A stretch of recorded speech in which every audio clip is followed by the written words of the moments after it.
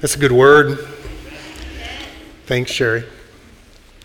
At Glen Bible Church, we believe that God is still healing, and whether in this life or the life to come, those who trust in Christ receive the healing that we so deeply long for, the restoration of bodies, whether it's in this life or the life to come, that God is healing. And I love the word that God's faithful, regardless of whether or not we receive it in this life. He's carrying us along.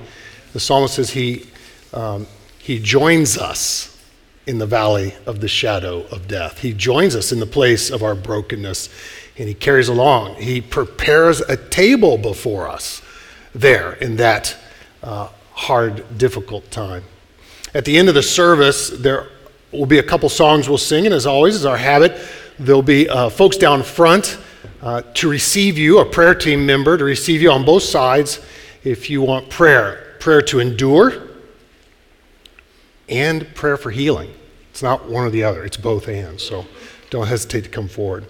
If you're new to the church, my name is Kelly. I serve as senior pastor here at Glen Bible Church. Glad you're here. As many of you know, I had the distinct privilege of being away all summer on sabbatical at GBC. Sabbatical is a time for special projects, to do some special projects. And one of the special projects that was on my tick sheet was touring the Civil Rights Trail. The Civil Rights Trail is a self-guided tour of important civil rights sites in America. If you want a comprehensive list, there's a good website. Just Google Civil Rights Trail. It'll come up. There are dozens of possible places to visit. Sherry and I put together the places that we thought we could get to and that we felt drawn to. We began in New Orleans, just outside New Orleans, actually, about an hour outside, at a place called Whitney Plantation. Then we proceeded north through Alabama, Selma, Montgomery, Birmingham. And we concluded in Northern Virginia at Thomas Jefferson, third president of the United States, his plantation called Monticello, and then on into D.C., did some civil rights sites in D.C. It was a powerful experience for us as we learned more about the racial justice and the work for racial justice that's been going on for several hundred years in our nation and is ongoing. One of the most impactful sites for me was to visit Martin Luther King Jr.'s church, the church where he pastored in Montgomery. MLK served as the pastor of the Dexter Avenue Baptist Church from 54 to 60. So 6 years. Here's a picture of the church, which is located less than 50 yards from the state capitol. The church is the red brick building on the right, the state capitol, the far left building. And you could throw a baseball from Dexter Avenue Baptist Church and get it onto the Capitol grounds. In fact, the Capitol grounds start right across the street, basically, from the Dexter Avenue Church, which is no small matter. It's significant if you remember the role that MLK played as a pastor in the civil rights movement and the role that Alabama's government officials played, not to mention its laws, in maintaining segregation.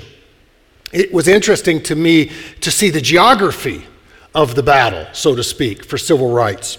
For example, it was in Montgomery that Rosa Parks was arrested December 1st, 1955. If you're piecing together the timeline, it can be a little hard to do in our heads, but she's arrested in December 55. MLK had been leading at Dexter Avenue Baptist for about a year by that time. She refused to give up her seat on a bus to white passengers, which was the law in Montgomery at that time. The year of arrest, 55, MLK then was a part of organizing the Montgomery bus boycott, which essentially crippled the economy of Montgomery for a year. Interestingly, it was while he was a pastor at Dexter Avenue and during the Montgomery bus boycott, the King wrote a letter, so the boycott stretched from 55 into 56 and ended in 56, about a year after Rosa Parks was arrested. King wrote a letter to the American church, which was read from the pulpit at Dexter Avenue Baptist on November 4th, 1956, just 1 month before the bus boycott was ended. Here's an excerpt. "You've become the richest nation in the world," MLK writes to the American church. "But Americans, there is a danger. I still contend that money can be the root of all evil. I'm afraid that many among you are more concerned about making a living than making a life. You're prone to judge the success of your profession by the index of your salary and the size of the wheelbase on your automobile rather than the quality of service to humanity. These are just a few of the words. It's a long letter. It's easy to find. MLK's, you can Google it, letter to the American church. This written 65 years ago this fall. If you were to write a letter to the American church, what would you say? What compliments and critiques would you offer? What challenges would you put forward to the American church? More to the point, if Jesus were to write a letter to the American church, what do you suppose he would say? I ask what Jesus might say to the church because that's the very context of this morning's passage in the book of Revelation. We learned at the close of chapter 1 last week that Jesus was seen by the Apostle John standing among 7 golden lampstands, which represented 7 specific churches in Asia Minor, modern Turkey. And that John was to write down the message that he heard and the vision that he saw and make sure it got delivered to the 7 churches. Here's part of John's vision, and this is right before the message to the 7 churches. In his right hand, John sees Jesus. He held 7 stars, and coming out of his mouth, a sharp, double-edged sword, his face like the sun shining in all its brilliance. We learn later in the chapter 1, that these 7 stars Jesus is holding in his right hand represent 7 angels of the churches. Of course, angels are God's messengers, and the combination of Jesus holding these 7 messengers and having this double-edged sword coming out of his mouth, you get the distinct impression that he's got something to say, a message, which messengers will carry to these 7 churches. Sure enough, as you flip from chapter 1 into 2 and 3, you get 7 distinct messages to each, one message to each of these churches. Turn with me in your copy of the scripture, if you're not already there, to Revelation chapter 2. We'll read the first message to the church at Ephesus. I'll read it for us. As you're turning to Revelation chapter 2, let me give you a little bit of background on Ephesus and a deep dive into chapters 2 and 3. You can learn lots about the context of this part of the ancient world at this time. Each of these churches having kind of unique cultural issues that are addressed by Jesus. Although the Apostle Paul spent nearly 3 years leading the church in Ephesus himself, Christians in Ephesus faced some significant challenges. For example, notable among the religious influences in the city were the practices of all sorts of divination. The bottom of the screen is an amulet that is from Ephesus and would ward off, it was thought, evil spirits. Ephesus was kind of the center of divination in the ancient world. All types of activities went on in the city, people trying to speak with the dead and casting spells. In fact, all over the ancient world, magic spells were referred to as Ephesian letters because it was the place. If you had a magic spell from Ephesus, then you had the best of spells. Even greater, an obstacle to Christian faith potentially was the Temple of Artemis. There's a picture, a rendering on the screen. The Greek goddess of fertility. It was one of the 7 ancient wonders of the world, 420 feet long, so 33% longer than a football field. 420 feet long, 240 feet wide, 60 feet tall. Given her role in the pantheon of Greek gods, fertility, both male and female ritual prostitution took place there at the temple. This was not an easy city. That's a statue of Artemis there on the screen. This was not an easy city to follow Jesus. Real challenges. Here's the message of Jesus to this church. To the angel of the church in Ephesus, write, these are the words of him who holds the 7 stars in his right hand and walks among the 7 golden lampstands. I know your deeds. Jesus knows our deeds this morning. your hard work, your perseverance. I know that you cannot tolerate wicked people, that you have tested those who claim to be apostles, but are not, and have found them false. You have persevered and have endured hardships for my name, and have not grown weary. Yet I hold this against you. You have forsaken the love you had at first. Compliments followed by critique. Consider how far you've fallen. Repent and do the things you did at first. If you do not repent, I'll come to you and remove your lampstand from its place. But you have this in your favor. You hate the practices of the Nicolaitans, which I also hate. Whoever has ears, let him hear what the Spirit says to the churches. To the one who is victorious, I'll give the right to eat from the tree of life, which is in the paradise of God. Do we have ears to hear? Not just listen. Everybody in here has ears this morning, but do we hear? How do we feel about the message to the Christians in Ephesus? I think it might have been hard for them to hear from their Savior, I hold this against you. Do you think that would be hard to hear? And then the particularities of the critique. I hold this against you, and then the specifics. You've lost your first love. You don't love me the way you used to. While it was probably deeply comforting to hear that the Savior knows the activities in which the Ephesians had done well, I would imagine that Jesus' critique stung a little bit. What do you think? As well as the warning, compliment, and there's a template, not a formula, but there's a template in each of these letters to the churches. There's a description of who the Savior is. Then there is usually some compliments, some critiques, a warning if they don't change their ways. I bet it was a lot to absorb.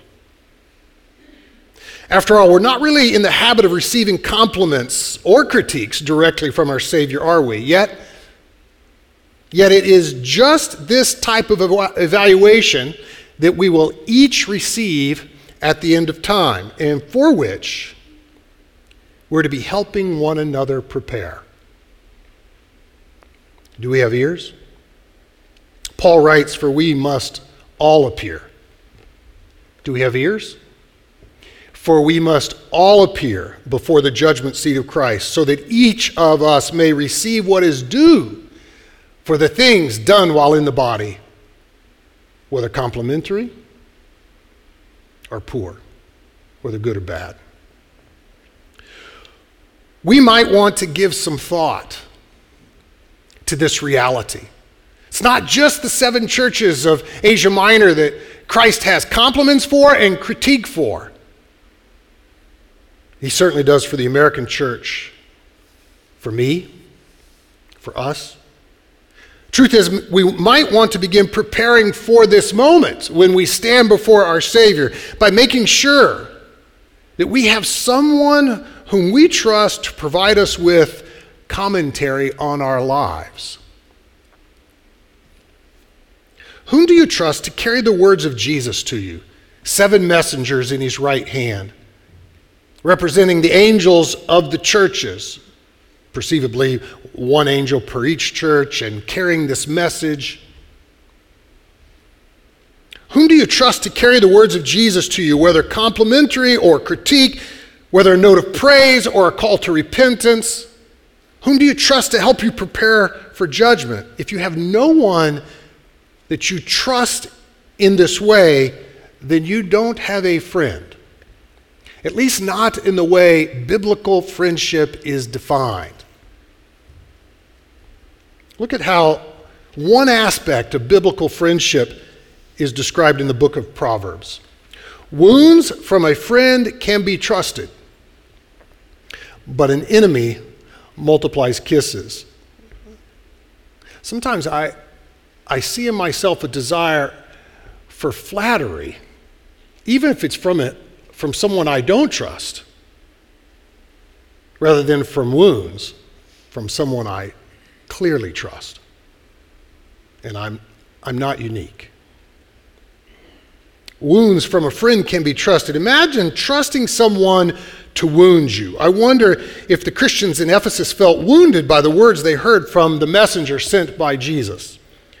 No one enjoys being wounded, but we certainly all need those in our lives who will say hard things to us for our good.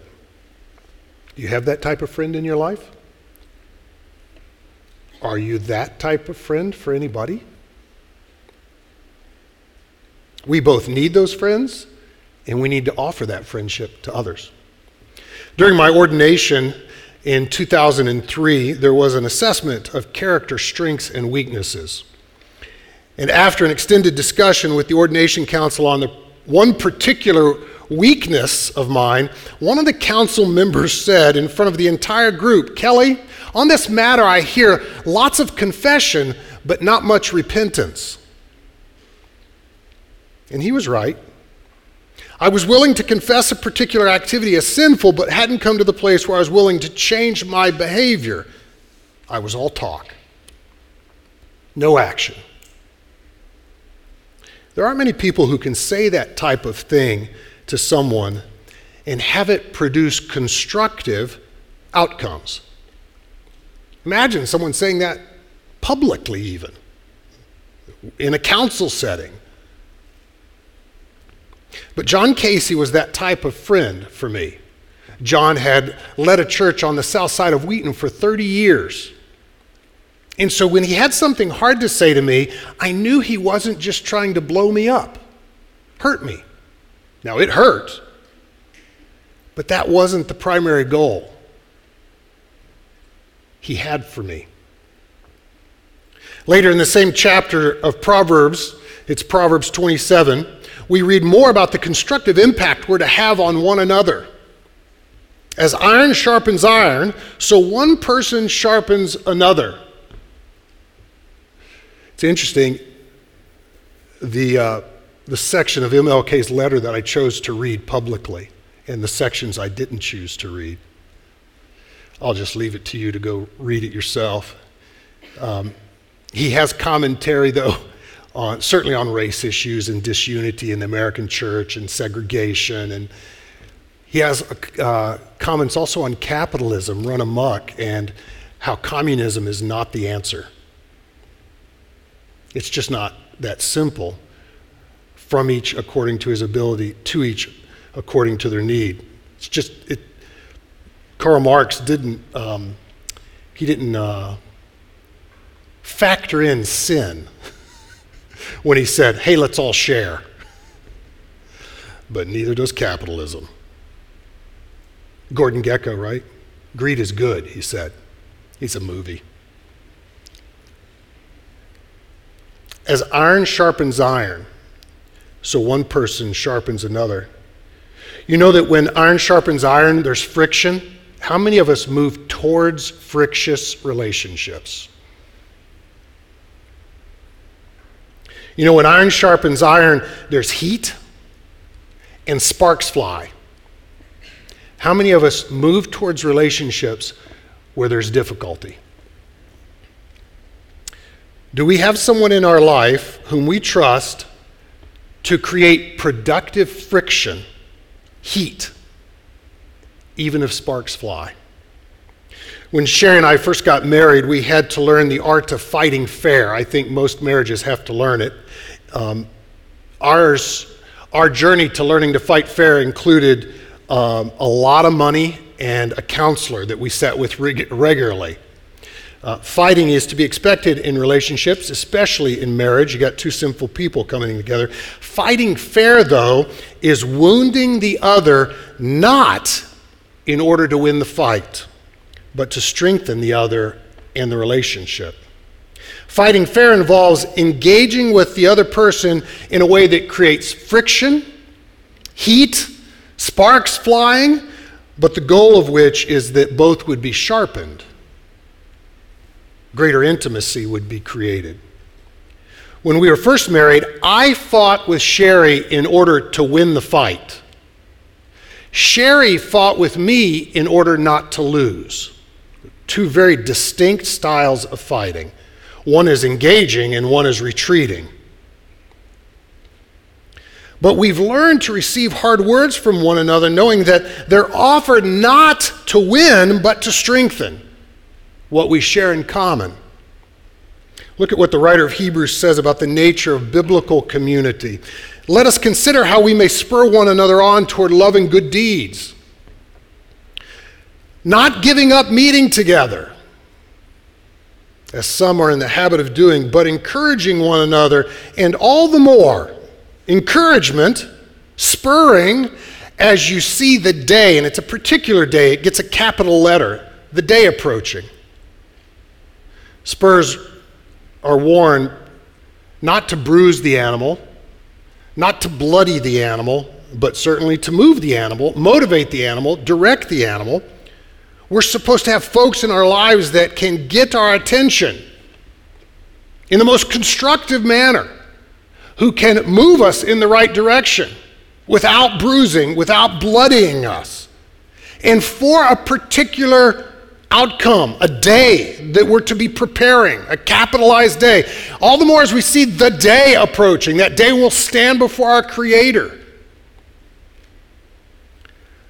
Folks, if we're without someone that we trust to wound us, someone we trust to sharpen us, then we're in jeopardy of being unprepared for the day of judgment. And we're missing out on the constructive voice in our life that helps us hear words of Jesus. Because the truth is, there are 7 letters in chapters 2 and 3. But much of what's said to each of these churches is constructive for us 21 centuries later. That's why we beat the drum around here of fellowship. And the staff at Glowing Bible Church, while I was away on sabbatical, cast a little post-COVID vision, the 111 vision. We beat the drum of fellowship because people have been tempted, and we still have some that are staying at home for no good reason. Not that they're immunocompromised, it's just really comfortable to sit on the couch. But you can't do church alone at home. You can watch a church service alone at home, but you can't do church at home alone. So we've urged this vision is 1 hour of worship, 1 hour of service, and 1 hour of growth-oriented gathering, where I'm offering the type of friendship that's productive to others, and I'm receiving that type of friendship from others, where there's some friction in the most constructive way possible. A productive way, where we see conflict as an opportunity for greater intimacy, not to bludgeon each other.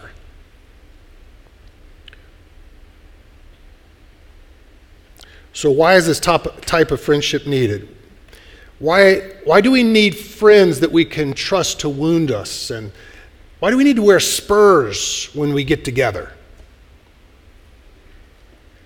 Why do we need sharpening? The simple fact is because we live on a battlefield, and as the book of Revelation unfolds, that will become all the more obvious. We live on a battlefield. There's a battle raging around us, and arrows and weapons are being fashioned and utilized, and we need biblical friendships because we have something to overcome, is the most direct way to say it. Here's a short summary of the critique offered by Jesus to each of the churches. And these are very short summaries. I would encourage you to read chapters 2 and 3 later today and see what you can glean from it. To Ephesus, they had lost their original passion for following Jesus. And maybe you remember when you first came to faith in Christ and the energy you had, the desire you had to be in God's Word and to be among the people of God and to pray. Ephesus had lost that original. Smyrna, they were entering a season of suffering that was brought by the devil, and he has a word for them.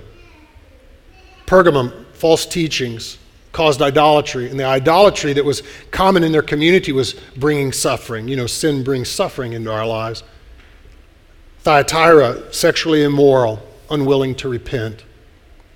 Sardis, spiritual apathy, laziness, and doing good works. Philadelphia, weak, needing to hold on to their confession. Laodicea, lukewarm, deceived, spiritually impoverished, and thinking they're wealthy, actually. deceived about their real spiritual state. There's a lot here for the American church to glean for sure. Make no mistake, Jesus addresses the church as a whole because he expects us to be carrying each other's burdens. He expects us to be yielding to one another for productive wounds. He expects us to be spurring one another on without bludgeoning, bruising one another. He expects us to be looking for those interactions. In fact, the charge to be victorious is given to each of the 7 churches. That is, to overcome, to conquer. 7 times it's mentioned once in to each of the 7 churches. You be victorious, and there's a promise given. Here are the 7 promises, the 7 calls to overcome, to conquer. What's ahead for you? To the one who is victorious, I'll give the right to eat from the tree of life. To the one who is victorious, will not be hurt at all by the second death. To the one who is victorious, I'll give hidden manna, hidden nutrition, something that fills us up, that satiates our deepest longings. To the one who is victorious, I'll give authority over the nations. You'll share in ruling and reigning. It's interesting, always in Scripture, the reward for faithfulness is greater responsibility. In America, we make the reward for hard work hammocks and margaritas. Vacation, retirement. In the Bible, the reward for faithfulness is always the opportunity to bear more responsibility. Here, to govern over the nations. Sardis, the one who's victorious, will be dressed in white. There's a purity available to those who overcome what's in front of them. To the one who's victorious, I'll make a pillar in the temple of God.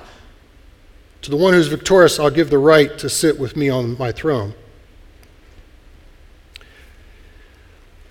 Who wouldn't want those blessings? These are offered to us by our Savior. We're called to address what is before us, whatever that might be. Spiritual apathy, a loss of original passion, a laziness, a weakness. Maybe you're in a spiritually weak season. We can go into seasons having once been very spiritually strong. We can actually enter seasons where we're less strong, I call it, the injured reserve, the spiritual equivalent of the NFL, right? Injured reserve list. Those who aren't game ready, and that happens sometimes to us. We take a blow, and we're not as strong as we once were. Now pay close attention as I bring us to close here. It would be easy for us to think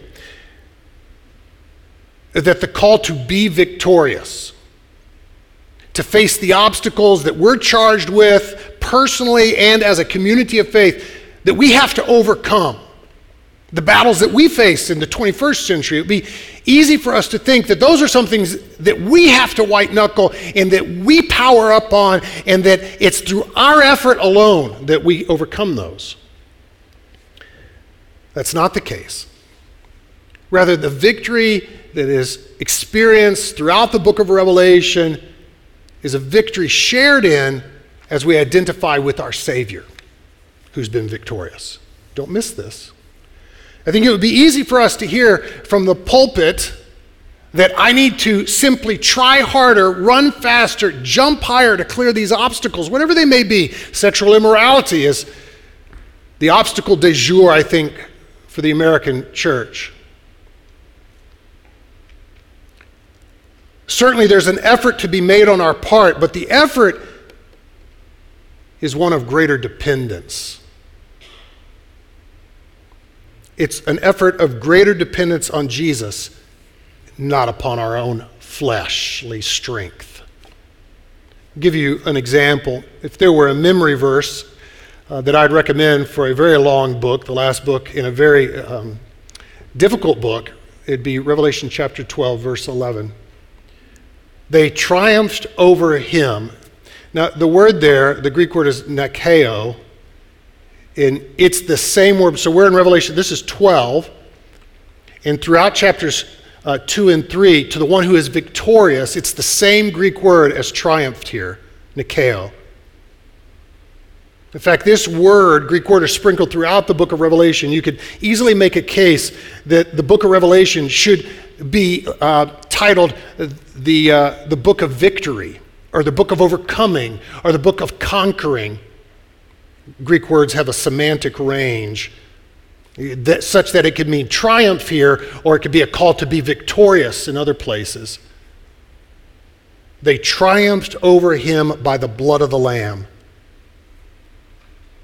How do we triumph? And by the word of their testimony. They didn't love their lives so much as to shrink from death. They didn't love their lives so much as to cling to them. We conquer the enemy. They triumphed over him. Who is him? It's the enemy. It's the one who's putting obstacles in our way, that's looking to devour us and trip us up and undermine our joy and our peace. We conquer, we are victorious over the enemy and all the obstacles we face by relying on Christ's victory. They triumphed over him by the blood of the Lamb.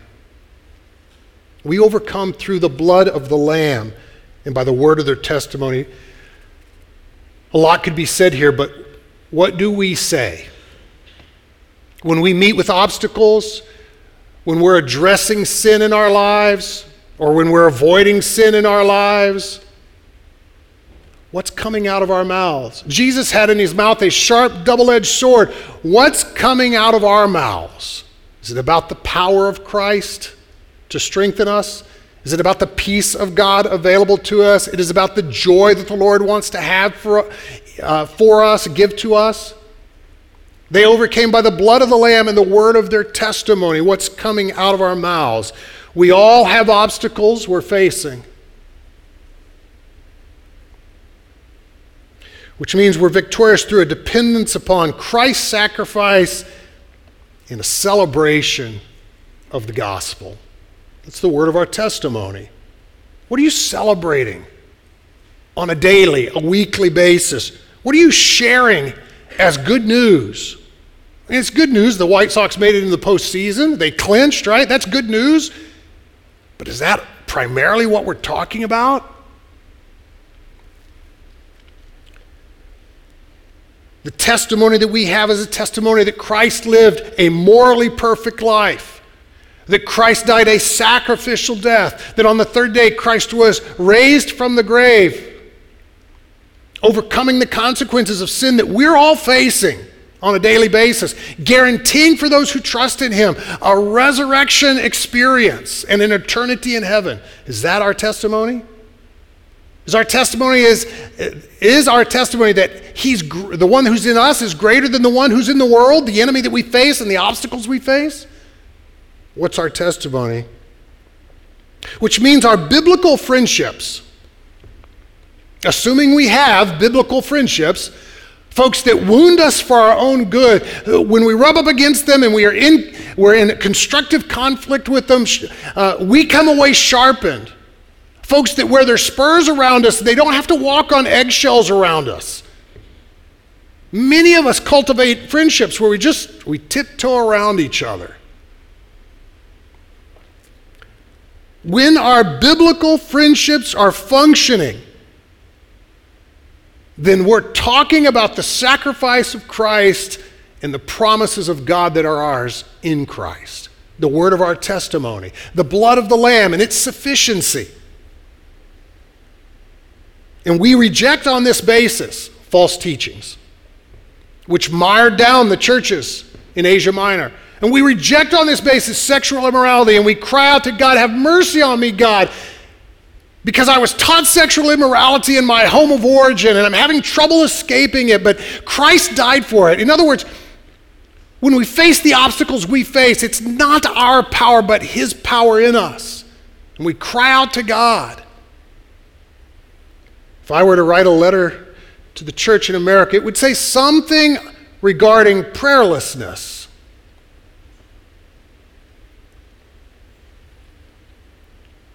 What is our testimony?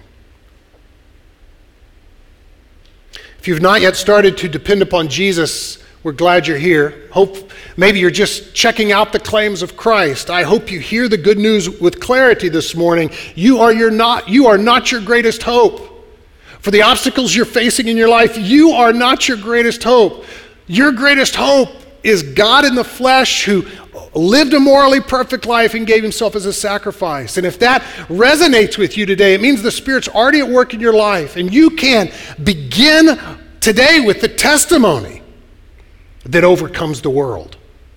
The testimony that triumphs. You can just talk to your Creator right where you are. Maybe you're listening online, and if that's the case, you can talk to God right where you are and say, God, I want to trust in the blood of Jesus. I want my testimony that he's greater than all that I'm facing. That's what it means to be a Christian. And if you long ago began trusting in Christ, but you're stuck in some difficulties, like the 7 churches were stuck in some difficulties, let me spur you on this morning. Let me wound you in the most constructive way I can. I pray you're sharpened this morning. Let me encourage you to open your mouth in a minute and sing as loudly as you can the lyrics in these songs. Because they rehearse the gospel. They rehearse the good news. They have the testimony that overcomes in them. Let me wound you this morning. Let me sharpen you. Let me motivate and direct you without bruising you. Come forward for prayer. Come forward for prayer because it is the tiniest little faith-based act that actually says, I want something to change. Get out of your seat and physically come forward. C.S. Lewis in the Screw-Taped Letters.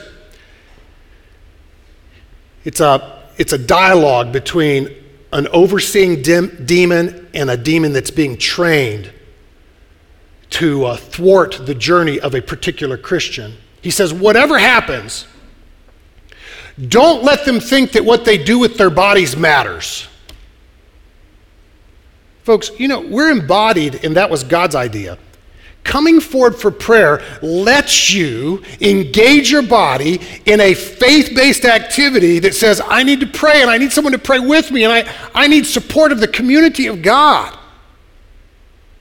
Folks, I raise my hand in worship for much the same reason, because it's less boring than singing like this.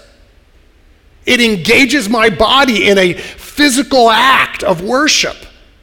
It says that my body matters, and that God's body was given for me, and that my body will be redeemed. Bodies were God's idea.